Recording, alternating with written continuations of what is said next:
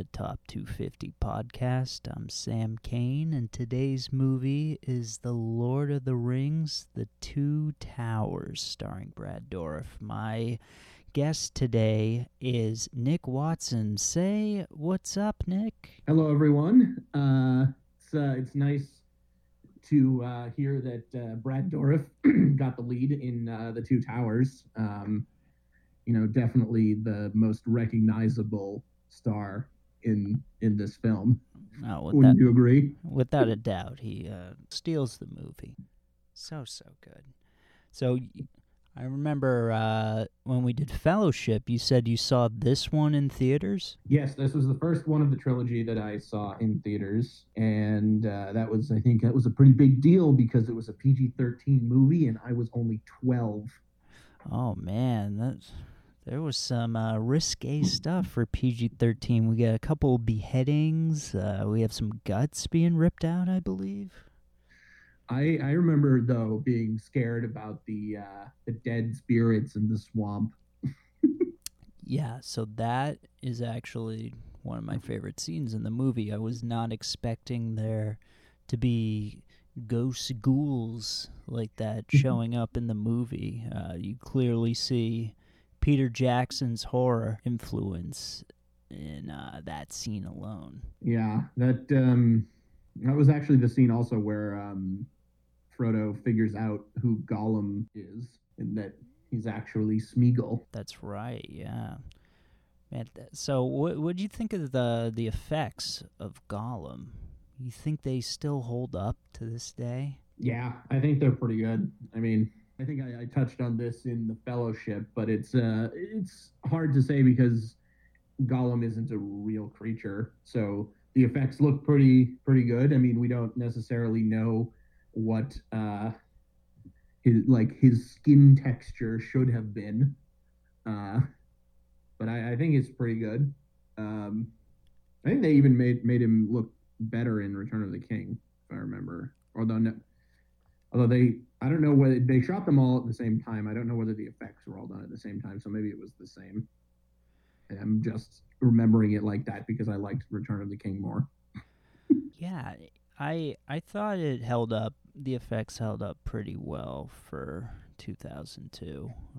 There were some points where I thought it was a little choppy, but given the technology at the time, it was either that or have a real person playing him. I mean, Andy Serkis did portray him, but... Well, I mean, it would have looked just stupid if they had an actual human playing Smeagol. Right. It wouldn't have worked. I got a lot of Omri Bernstein vibes when watching Gollum. I don't know about you. Well, you remember he did. I think it was our senior show. He did that impression. Yeah, that's how I knew that scene from that. Omri, obviously a friend of the podcast. He just did Schindler's List. So, we have three main storylines going on in this one. Obviously, Frodo, Sam, and Gollum and their journey to Modar. And we have... Mordor.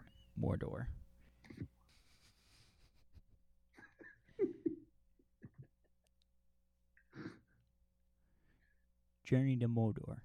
Then we have Aragorn and friends in Rohan. And then we have Merry and Pippin hanging out with Groot. Yeah, I mean, they join up with Aragorn toward the end.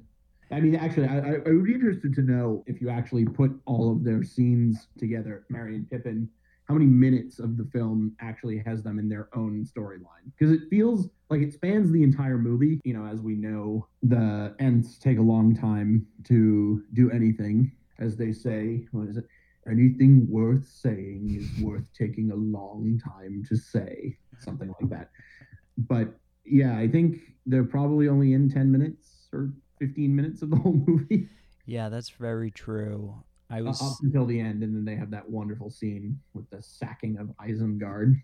Yeah, that was nice with the water going on to them. I was thinking what the So, like a TV show has an A story, a B story, sometimes a C story. Mhm. So, for this movie, I think I might say the whole Rohan battle. Everything going on in Rohan would probably be my pick for the A story, in my opinion. And then the B story would be Frodo, and then the C would be Pippin and Merry.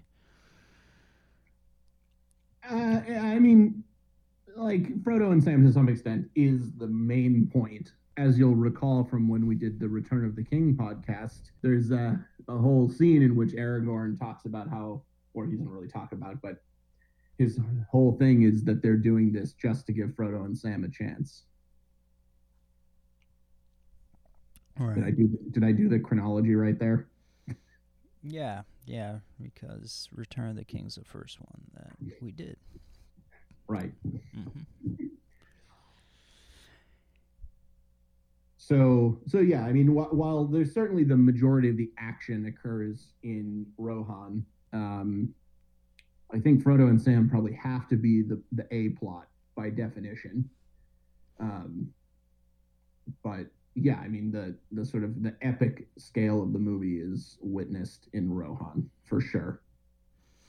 Yeah, that makes sense because everything really is riding on Frodo and Sam at the end of the day. Right, and they make a lot of progress in this one. Actually, they get through the marshes, and then they actually I don't even remember where they were after that. They're just kind of chilling out, and then we have our wonderful other meme worthy scene about potatoes. Yeah, so potatoes precious. potatoes, yes. Boil them, mash them, stick them in a stew. One thing I noticed, is it just me or did Sean Astin like gain 20 or 40 pounds between this movie? He looked a little Hobbit. Yeah, like he looked a little heavier, and I was wondering, is that why Gollum calls him fat? I mean, I kind of always assumed that Gollum was just calling him fat because he is fatter than Frodo. And so there's the fat hobbit and the not fat hobbit. But I mean, it's not like they're getting a lot of nourishment out there. But yeah, I mean, probably a little bit. I don't know. Yeah. Who knows? Maybe they asked him to gain a little bit of weight just so Smeagol could call him Fat Hobbit. Yeah, I'm sure the script was already written, and Sean Astin was like, yeah, sure, I'll eat a few extra cheeseburgers, no problem. Yeah. Go to a little Rudy Tuesdays. Oh my god. That's a winner. That's not getting edited out. I'm impressed you thought of that right on the spot, though. I will give you that. But yeah, God. So yeah, I mean, Frodo and Sam. Let's see. So their journey then after Sam gives Gollum a culinary lesson, and they see all the Oliphants and all those other men going by, and we'll see where they end up in the trilogy, which we've already done. Damn it! All right. Yeah, it's really hard doing this backwards. We're recording this out of order. Now, do you think this is the lowest rated movie in the series due to Legolas shield boarding down the stairs during the Battle of the Hornburg? Is that a popular theory online? No, I just thought that was a little crazy. I thought it was kind of cool. I think the whole Legolas Gimli friendly rivalry is kind of a fun addition to the movie, where they're comparing kill counts. Yeah. I mean, the best one was in Return of the King. As for why this is the lowest rated, it is kind of hard to say. I mean, okay, so Return of the King is just the best. So that's the best. So it's really more a question of why is this not liked as much as The Fellowship? And the only thing I can come up with is that this has potentially less of the story arc that everybody loves. I mean, it's still very rich in details, but it's missing a lot of the. I mean, for one thing, just the fellowship being all together, you get all those actors in the same place. There's a lot of interactions there. I mean, the minds of Moria are awesome. You also get to see extended scenes with a number of characters interacting who basically never interact again in the fellowship. Sean Bean can't, can't discount him. Right. But yeah, Galadriel, Elrond. I mean, they're in the other movies as well. They're in the Two Towers as well, but not to the extent that they are in the Fellowship. And like I said, that's really all we're comparing. Yeah, this was supposed to be only 2 movies when they were first developing the idea of making this into films. And they realized they had to do 3, so they had to change a lot with what happened in the book. Well, to be fair, I think Peter Jackson was probably thrilled that he got to make 3 movies. I think, from what I understand, 2 was his negotiating point, where he was like, nobody's going to go for 3 movies, so let's just ask for 2 because we can't do it in 1. From what I understand, he shopped it around at a lot of studios, and almost everyone said, can you do it in 1? And he just said no.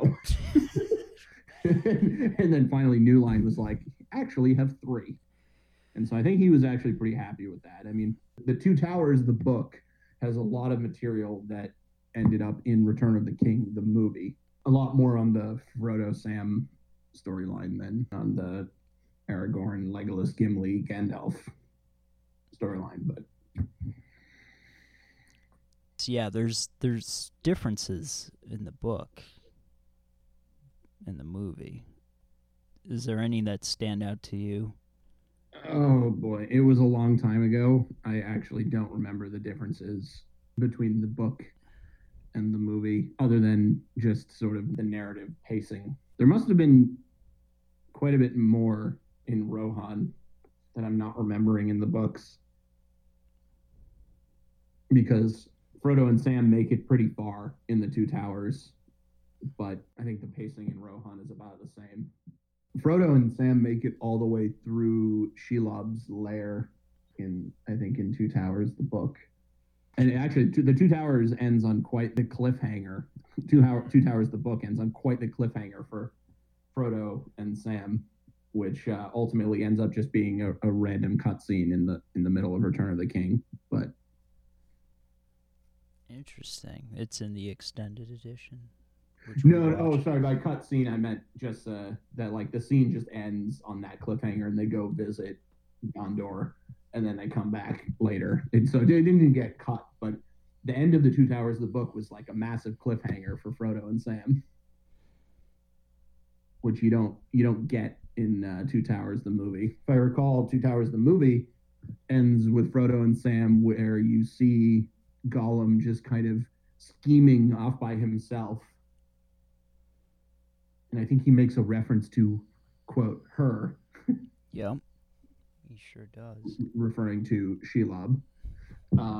But yeah, that was the cliffhanger that they used in the Two Towers, but it was a much better one in Return of the King.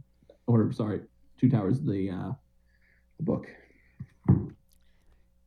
Yeah, I read that there's one scene which was so different from the book that Peter Jackson was almost winking to the audience by having Frodo. Which scene? I can't remember. I really wanted to know. But it's the scene where Frodo says, "By all rights, we shouldn't even be here, but we are." Oh. So it's kind of like a nod saying, like, oh, this doesn't happen in the book. Let me look.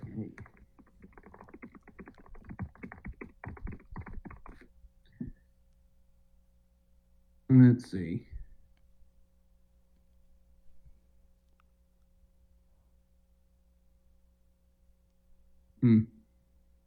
There was the pretty cool. I like the scene in Frodo and Sam's storyline where they get to the Black Gate. There, Frodo is like about to just mad dash straight into it before he's stopped by Gollum. There's a cut scene that was in the extended edition for this where he like tries to make a mad dash and Gollum tries to hold him back, but then he ends up falling down like the hill that they're on and skidding to the bottom. And Sam runs after him, and one of the soldiers kind of notices and walks over, and Sam uses his special elven cloak that they got when they were in Rivendell, or maybe it was Lothlorien. I don't remember where they got those, to cover themselves. And the elven cloak has very special concealing properties. So they show a shot of the soldier and next to them, and they just look like a rock. And I think they actually had some effects which were pretty cool because they actually really do look like a rock. And then they had a quick little transition to when he throws off the cloak from looking like an actual rock too. That was in the version I watched. I watched the theatrical version. Was it? I thought that was in. I thought that was an extended one. There's definitely some scene that was cut from that. I'm glad you brought that scene up, though. I really did like that. So apparently I forgot what it is, but the extended edition has a longer version of that scene. Oh, okay. Apparently they had the main bit in the theatrical cut. So should we venture over to Rohan, which was the sort of where all the most action was happening? Yeah, there's a ton going on there. Aragorn falling in love with Miranda Otto. Or Eowyn. kind of the other way around, more so, even though they only knew each other for like 24 hours. Yeah, it's more Eowyn, get a classic love triangle here, but Eowyn falls in love with Aragorn, but Aragorn is deeply in love with Arwen. Who has a very short scene in the movie, as well as Cate Blanchett. She only has one scene. I'm assuming there's more of them in the extended edition. Probably. That does seem like the kind of thing that would get cut just because it doesn't contribute. Yeah, they're not in the places where the three main storylines are taking place. So Gandalf resurrecting, or not dying?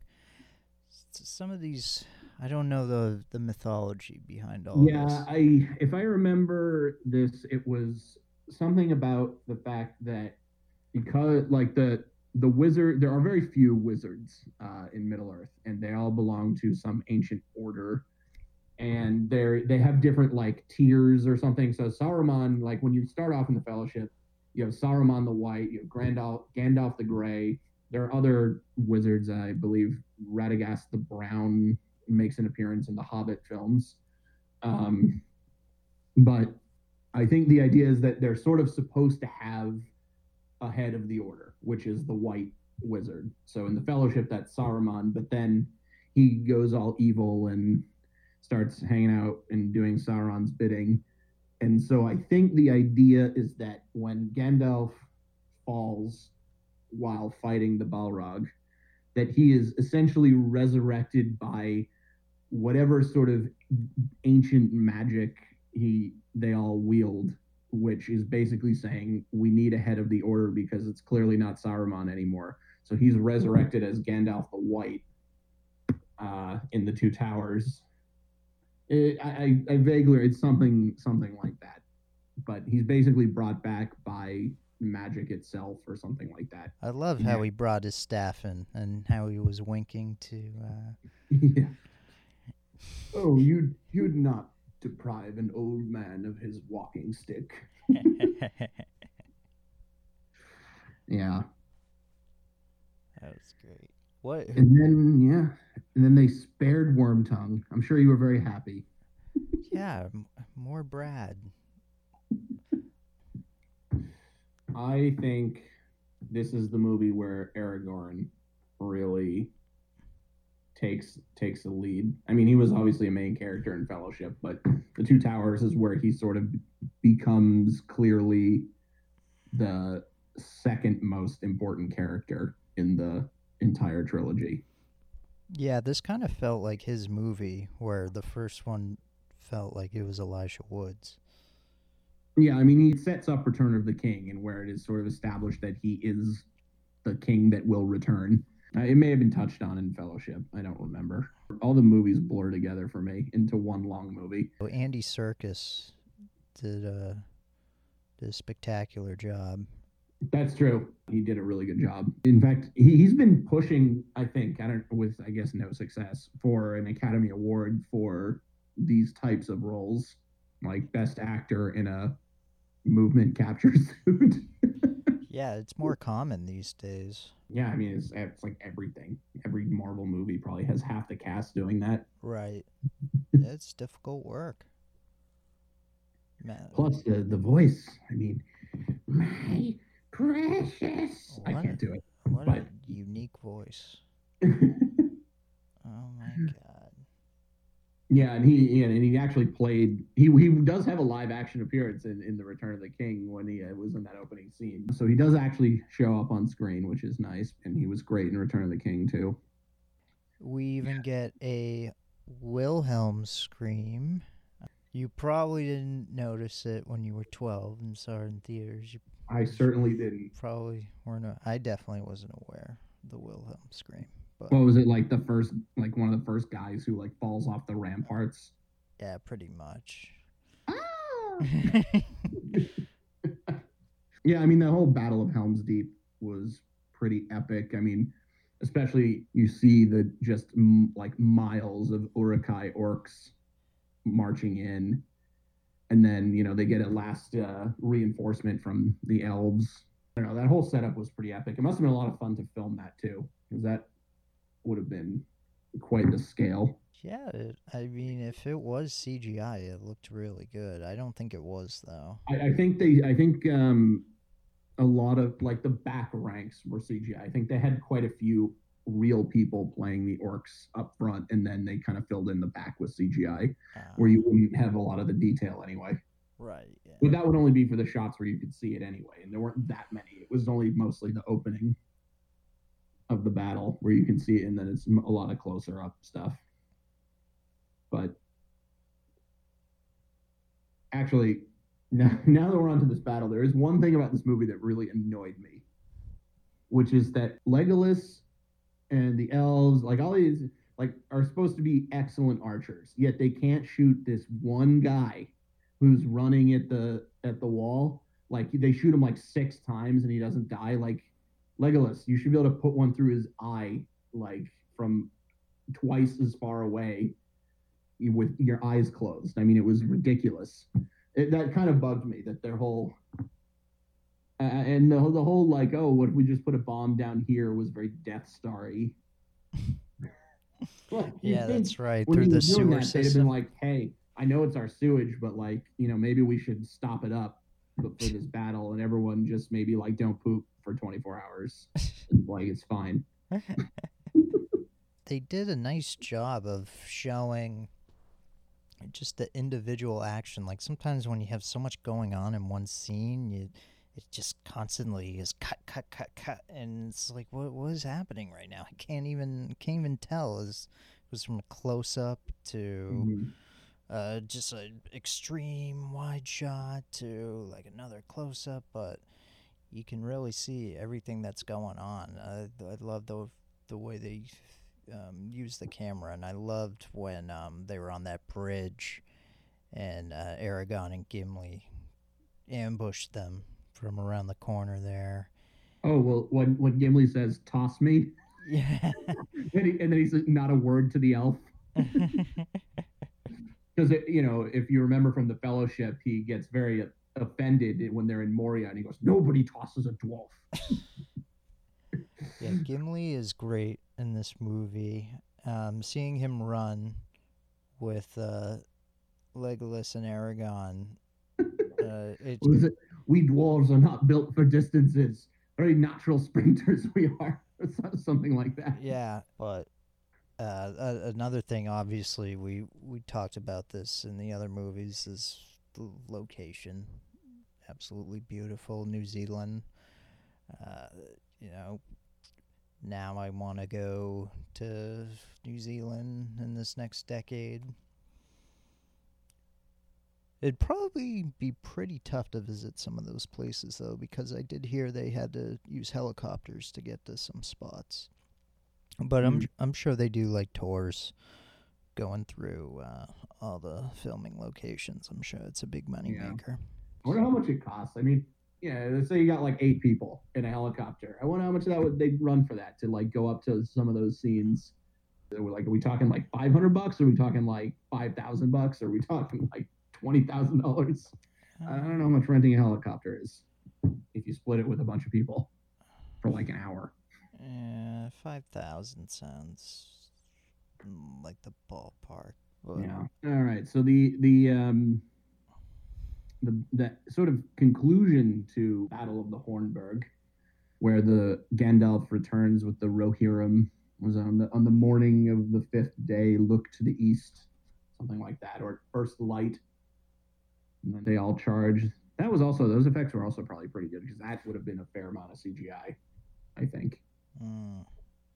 I mean, maybe not. I suppose, like, it's certainly possible, I guess, that they just got like 500 riders, and maybe that would be insane.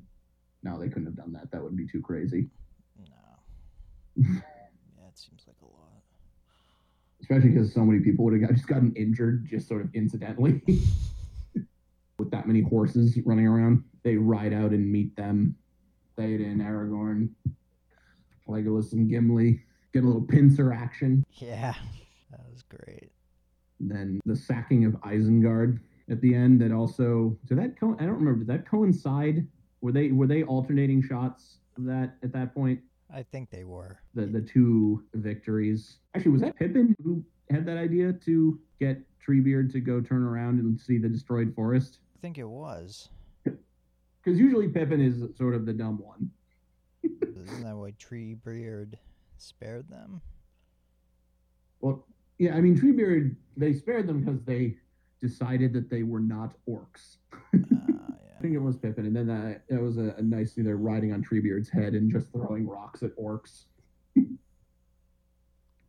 But I thought that scene in general was sort of well done, and also just, I thought, very just visually pleasing. I always have enjoyed going to the beach and watching the tide come in and taking out sand castles, and that scene like just reminded me of that. It's like all the water rushing in, destroying everything in its path. The effects were definitely top notch in that one. Yeah, and that was one of the 2 towers going. That was the end of that one. One of them. Orthanc. That's Saruman's tower. Yeah, Christopher Lee. R.I.P. So Mad TV actually did a spoof of this, but instead of the 2 towers, it was called Lord of the Rings: The Two Tatas. I don't even know what a tata is. Is that like some older slang? I guess, yeah. It definitely sounds like it could be slang for some body part or something, but it was in the skit. It was produced by BET Films, and it starred Lil' Kim and Cisco as Frodo and Sam. But I won't spoil the rest. I know everyone will go on YouTube immediately and want to watch it. Yeah, maybe you should include a link in the description. It was a good entry, and this is our last Lord of the Rings episode because the Hobbit trilogy did not make the top 250. And rightfully so. I will be skipping those. Maybe I'll watch it someday, but not anytime soon. Yeah, they're worth watching once, but only once.